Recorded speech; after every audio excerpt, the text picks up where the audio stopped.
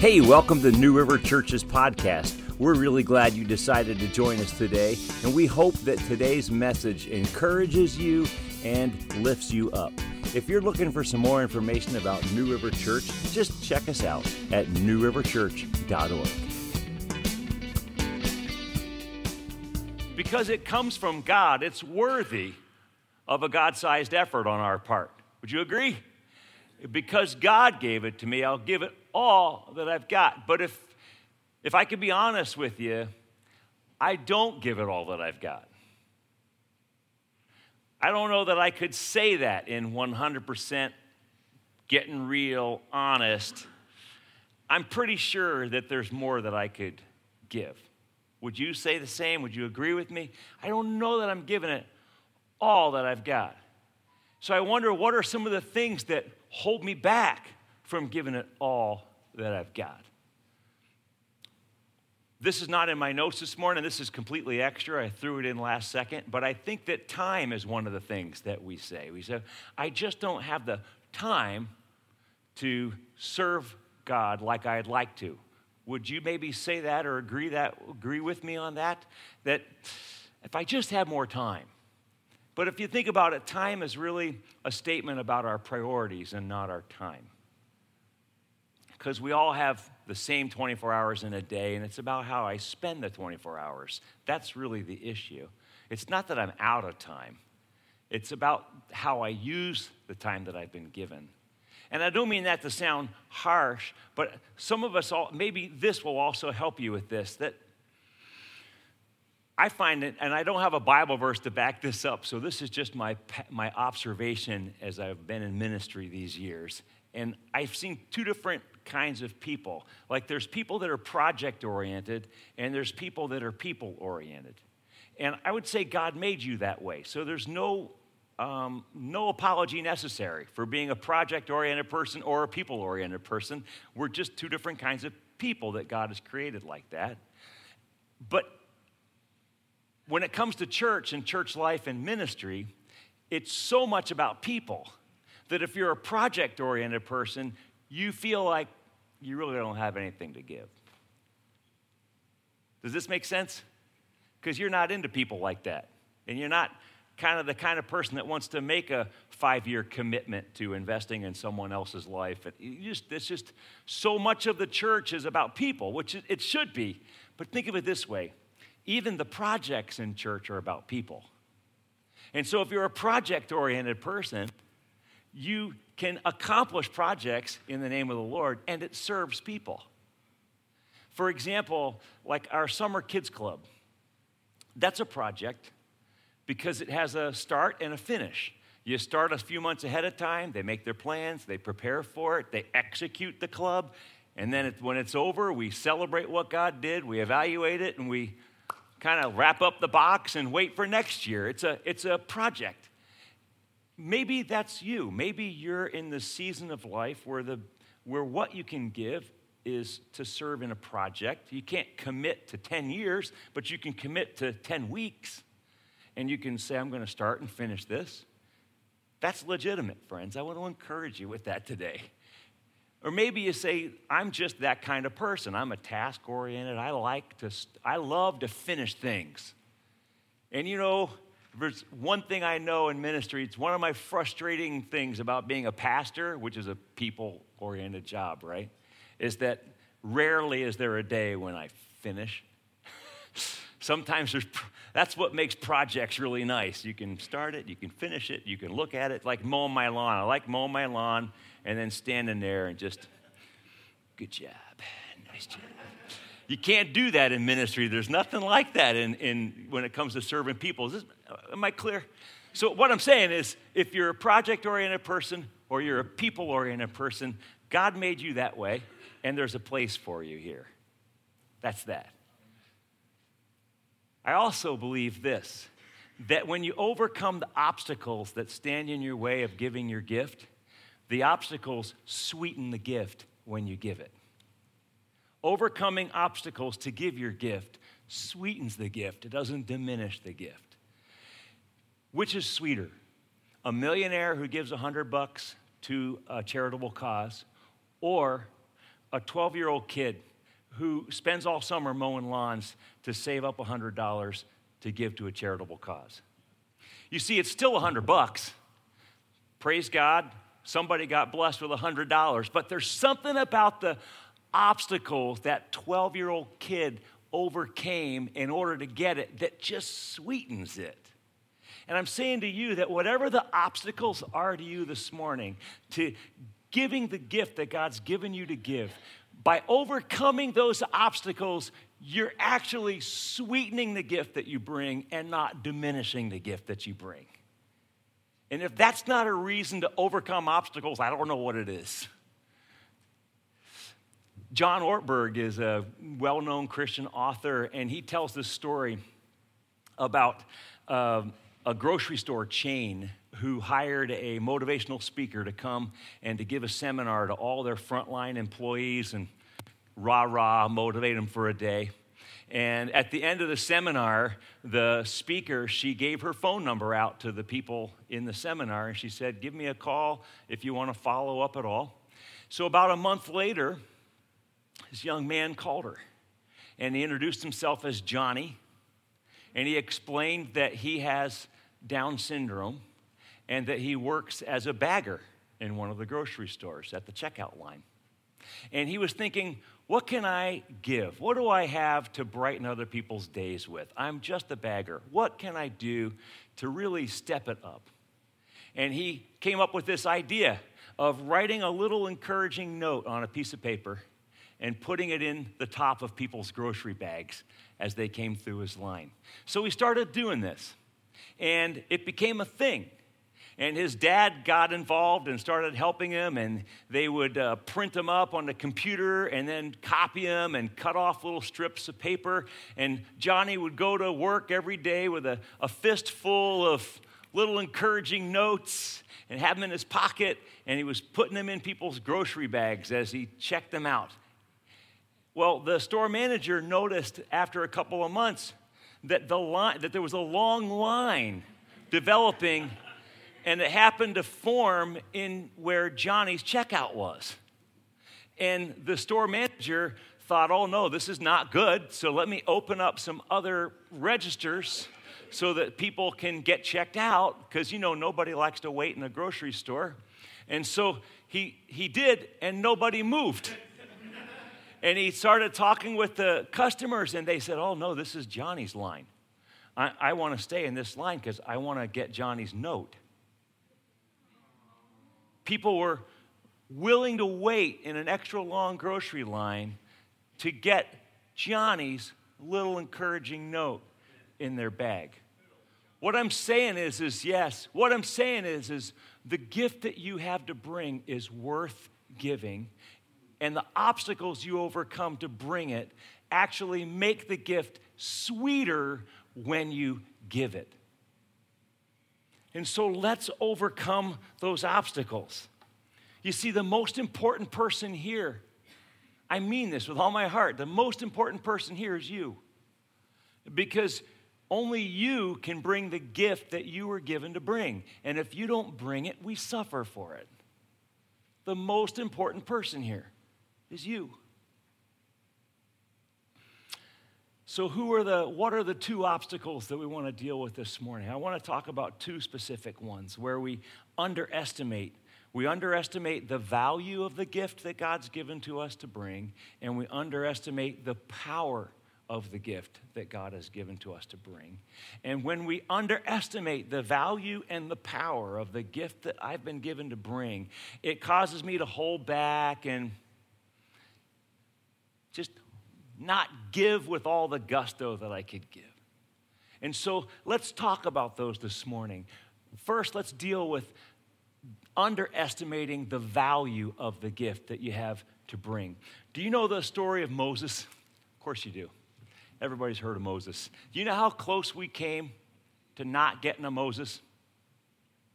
He was born in a slave family. That's the first knock against him. Second knock against him, there was an edict saying, kill every baby boy that's born. He had narrowly escaped that one. Third one, he's floating in a basket in the middle of a crocodile-infested river. Got out of that one. I mean, there's literally like We came really close to not having Moses. And then Moses is increasingly disturbed by the injustice that he sees in the Egyptian society. He sees these Egyptian taskmasters abusing his fellow Hebrew slaves. And that made his blood boil. And at 40, Moses killed one of the Egyptian taskmasters. He took matters into his own hands, executed justice, dealt with it, except it blew up in his face because it wasn't the right way to handle it. And then Moses spent the next 40 years living as a fugitive in the Arabian desert, taking care of his father-in-law's sheep. And you wonder, did he ever think, I missed it? I blew it. I had my chance. Moses, every day with the sound of sheep in his ear. And then, you know, the encounter with the burning bush. Moses has this incredible meeting with the Lord, and God says, Moses, I want you to go back to Pharaoh and set my people free. And this is Moses' response. Exodus chapter 4. I'll read verses 1 to 5. Moses answered, well, what if they don't believe me or listen to me and say the Lord did not appear to you? See, that's a good question, isn't it? What if people don't think that you're being led by God? Then what? You ever been there? I'm trying to give the gift that I have. I want to serve the Lord, and there's people that are telling me I'm crazy for trying to do what I'm doing. What if? And Moses has the same question. What if they don't believe me? What if they don't listen to me? What if they're saying that you're really not here because God's telling you to be here, Moses? Then the Lord said to him, what is that in your hand? And Moses says, I just realized I completely missed my illustration. Can we back up? You want to give me a second to back up? Ready? Here we go. So this is nothing. It's a pocket full of nothing. And I want to just put it in the water and let it sit there for the duration of the message, and you see what it does as it soaks in the water. I wonder what the purpose of this thing is. Well, we'll discover in a little while after it has a chance to soak. Now we go back to Moses. Exodus chapter 4. God says to Moses, what's that in your hand, Mo? Moses says, a staff.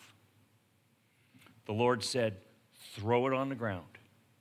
Moses threw it on the ground, and it became a snake, and he ran from it. Can I get an amen for running from snakes? Amen. Yes, sir. Then the Lord said to him, reach out your hand and take it by the tail. Can I get a no way for taking a snake by the tail? So Moses reached out his hand and he took hold of the snake, and it turned back into a staff into his hand.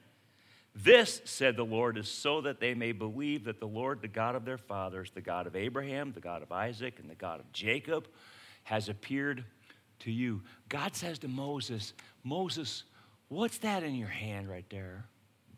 And I love this about God, because God has the big picture in mind. Think about where God's taking Moses. Hey, Moses, you're about to go over here and stand before the most powerful man on earth and tell him that you're going to destroy his economy by removing a third of his workforce. So this is the big picture vision here. This is where I'm taking you, Moses. But God doesn't necessarily do that. He starts over here. Moses, what's that in your hand? I love that about God, because he's willing to meet you and I where we're at. Aren't you glad for that? God doesn't say, hey, I want you to go to Pharaoh right now. No. Yeah, we're going to Pharaoh. That's going to happen. God's got that in control. But right now, what do you have in your hand? Let's start there. Thank you, Lord. A staff.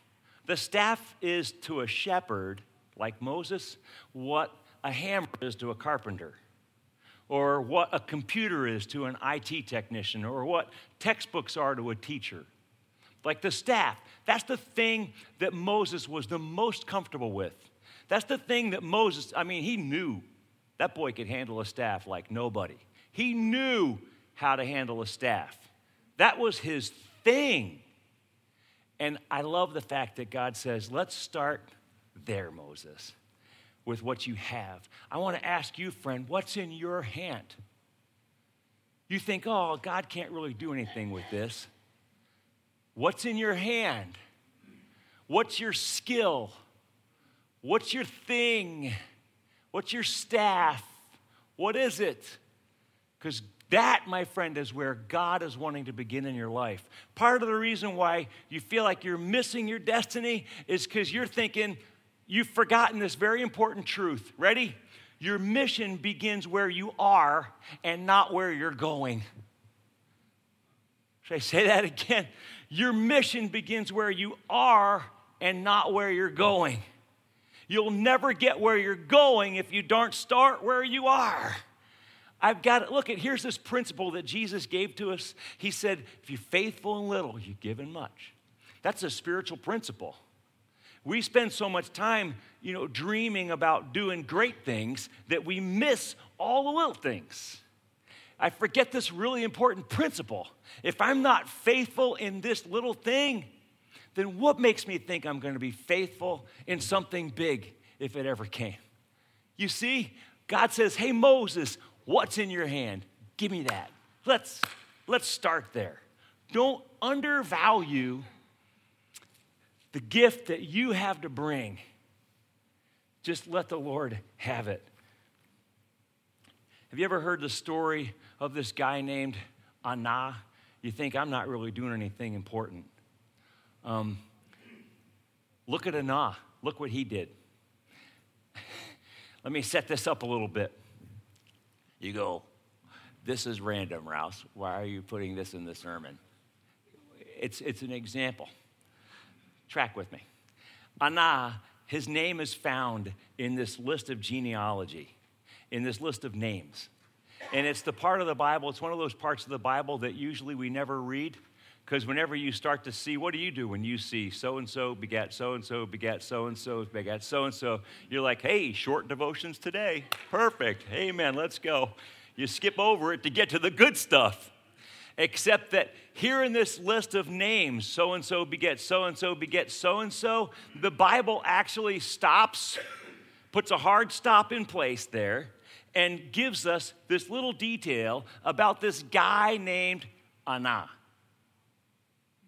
You say, well, now, what is Anah's big contribution to redemptive history?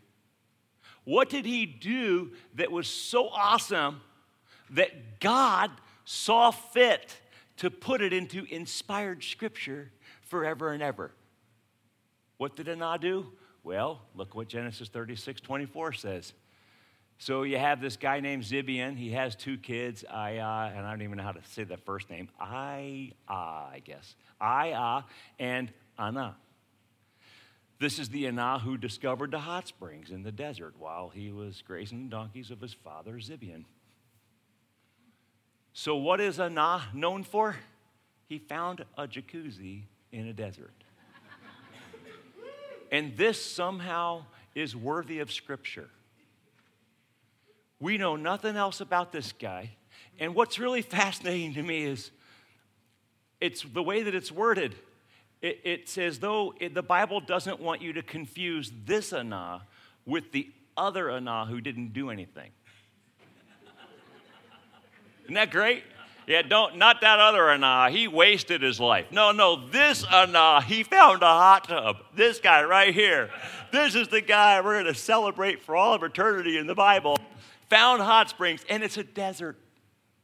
I'm thinking you don't want a jacuzzi in a desert, but he found it. Oh, I'm kind of having some fun. But you think that what you do isn't significant? You know what? I don't know how this fits with redemptive history. and nor do you. Maybe you do. If you're a Hebrew scholar, you can figure it out better than I could. I got a feeling, though, someday, we're going to get to heaven and we're going to find out how those hot springs in the desert fit with the story. And we're going to be like, oh, you're Anah. You're the Anah that found the hot springs in the desert? So cool. I got to have your autograph. Hey, Moses, sit back. I want to get Anah's autograph over here, right? You're going to find that out, but he had something to do with it. My point is, don't undervalue the gift that you have to bring. What's in your hand? What's in your hand? Give it. Watch what God does with it. The second thing is, let's not underestimate the power of the gift that's in your hand. And for this, we've got to go to the Gospel of John, chapter 6. You know this story. Most of you do, I'm sure. It's a pretty well-known story. But I hope that the familiarity of it doesn't cause it to lose its impact in your heart. But John chapter 6, verse 1, it says, sometime after this, Jesus crossed to the far shore of the Sea of Galilee, that is, the Sea of Tiberias, and a great crowd of people followed him because they saw the signs that he had performed by healing the sick. Then Jesus went up on a mountainside and sat down with his disciples. The Jewish Passover festival was near. When Jesus looked up and he saw a great crowd coming toward him, he said to Philip, where shall we buy bread for these people to eat? He asked this, look at this, he asked this only to test him, for he already had in mind what he was going to do. Philip answered him, it would take more than a half year's wages to buy enough bread for each one to have a bite. Another of the disciples, Andrew, Simon Peter's brother, spoke up.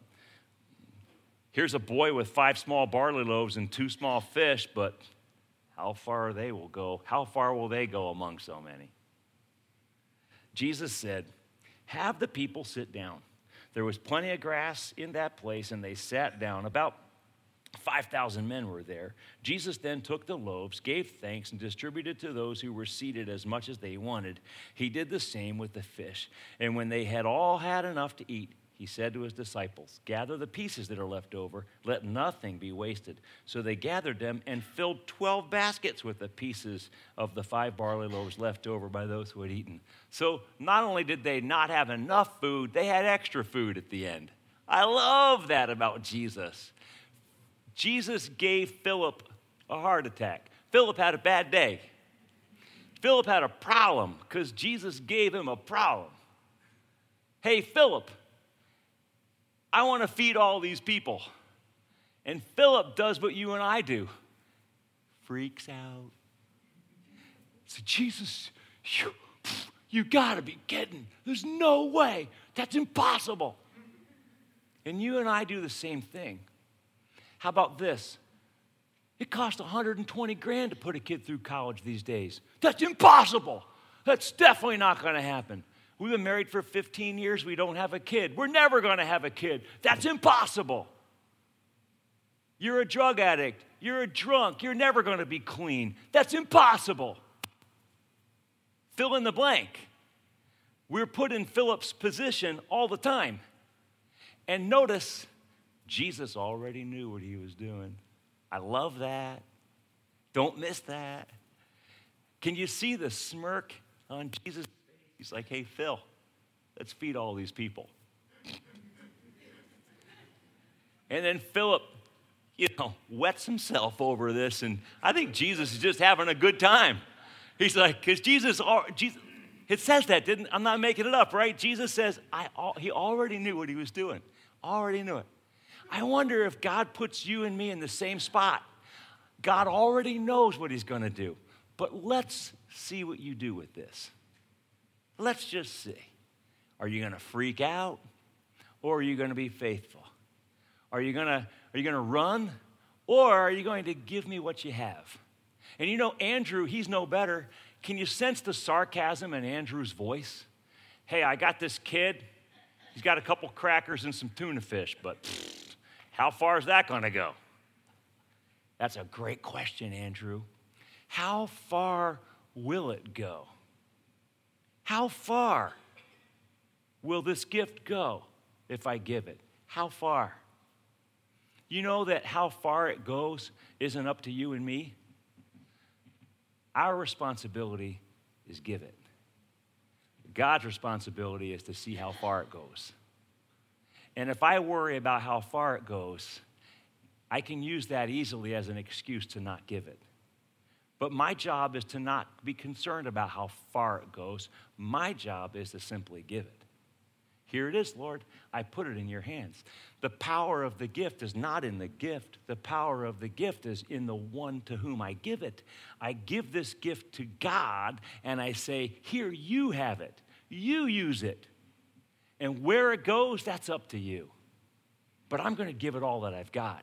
It's kind of like bowling. You know, when you bowl, you release that ball. I can't promise you that you're going to get a strike every single time you throw the ball. But I can promise you this.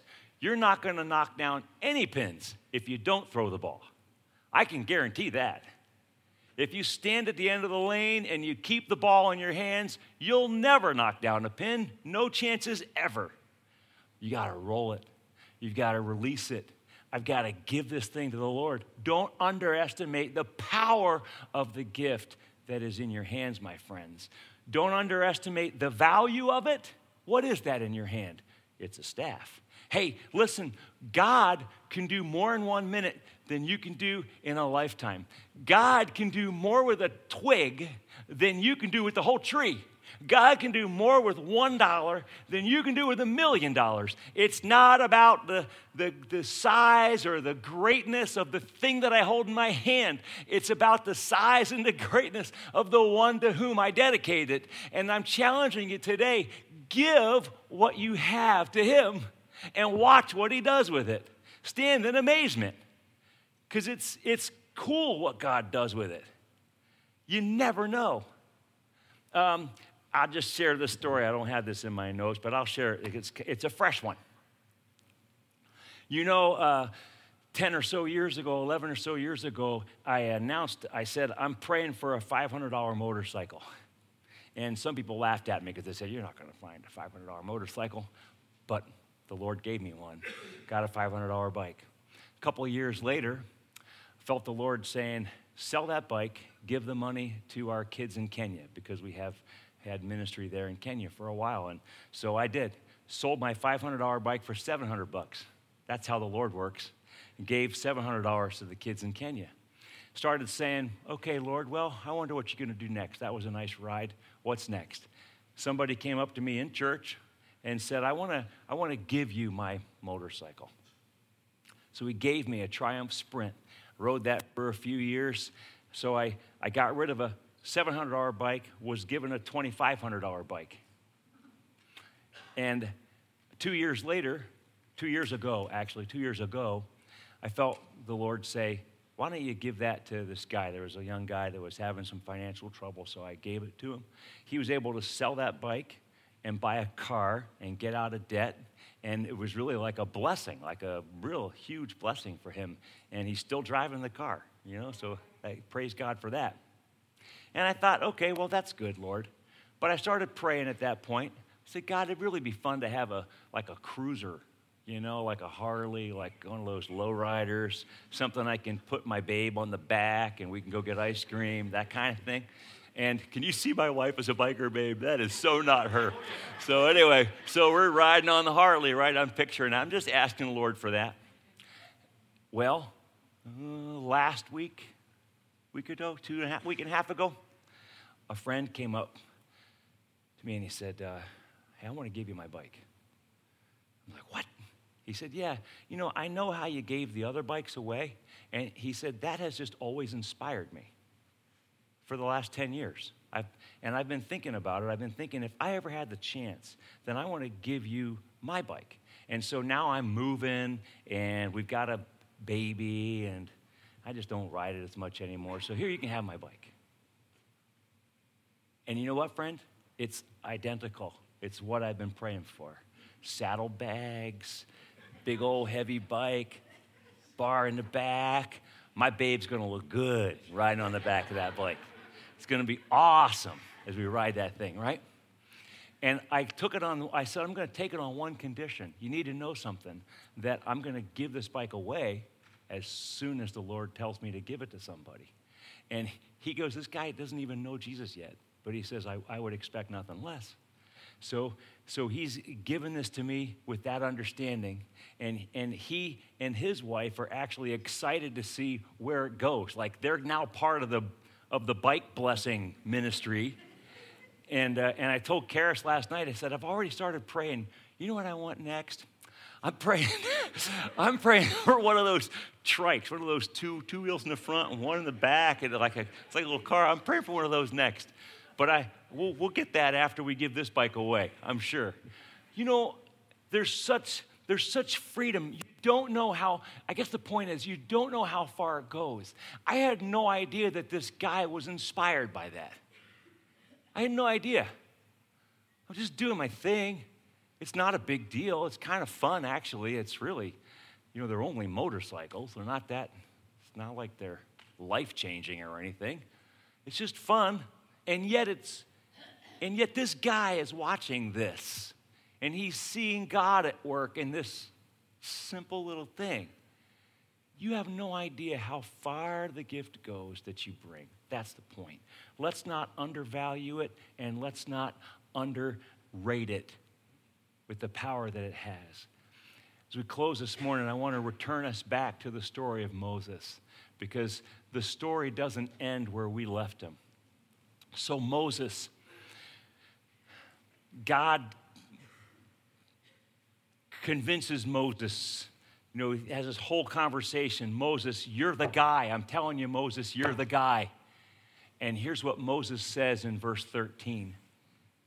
These words actually really pierce my heart, because Moses says, pardon your servant, Lord. Please send somebody else.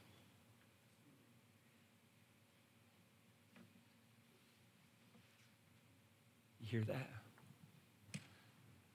Can you imagine staring at the God of the universe and saying, just excuse me, God, but you're going to have to send somebody else? Wow. It kind of makes me wonder how many of the great men and women of God, and this is pure speculation, but how many of the great men and women of God that maybe you're familiar with in the history of the church, how many of them were actually God's second choice? If he had already asked somebody and they said, excuse me, I want to get a pass on this one, God. And God just simply found somebody who would say yes. And here's what I love about the grace of our God, because God actually negotiates with Moses. The God of the universe negotiated with Moses.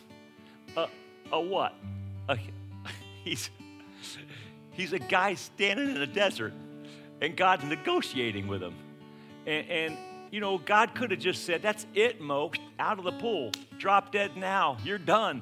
He doesn't do that. God graciously brings Moses along, and Moses eventually gets convinced, okay, God, I'm in this. You're in this, God. Okay, I'm willing. And then here's kind of how it ends. In verse 20, the Bible tells us, so Moses took his wife and his sons, and he put them on a donkey, and he started back to Egypt, and he took the staff of God in his hand. I love that, because at the beginning of the story, it's just my stick.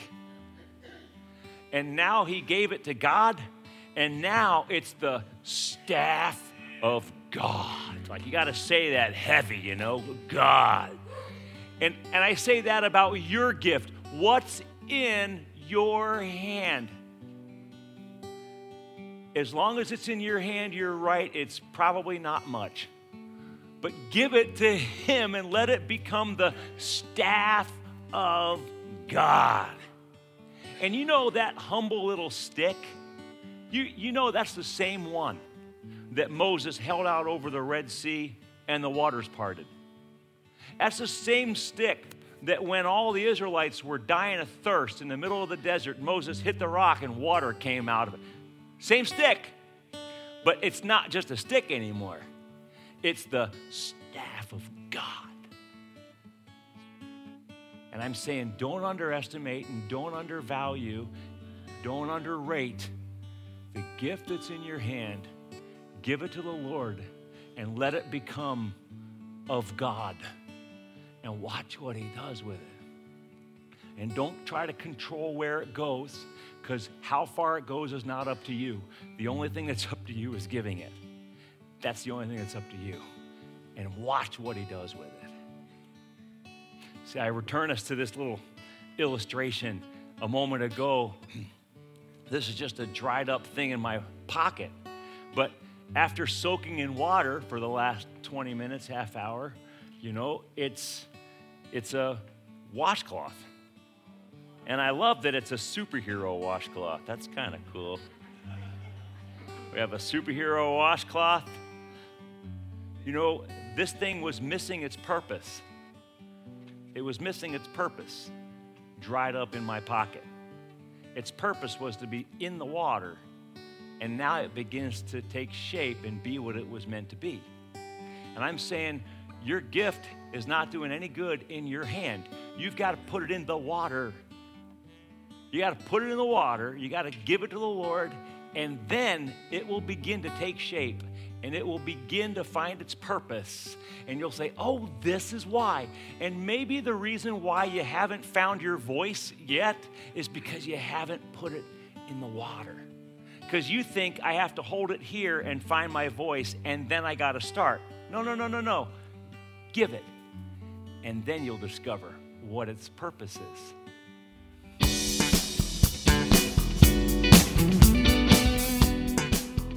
Thanks for listening today. If you'd like more encouragement or information about New River Church, check us out at newriverchurch.org.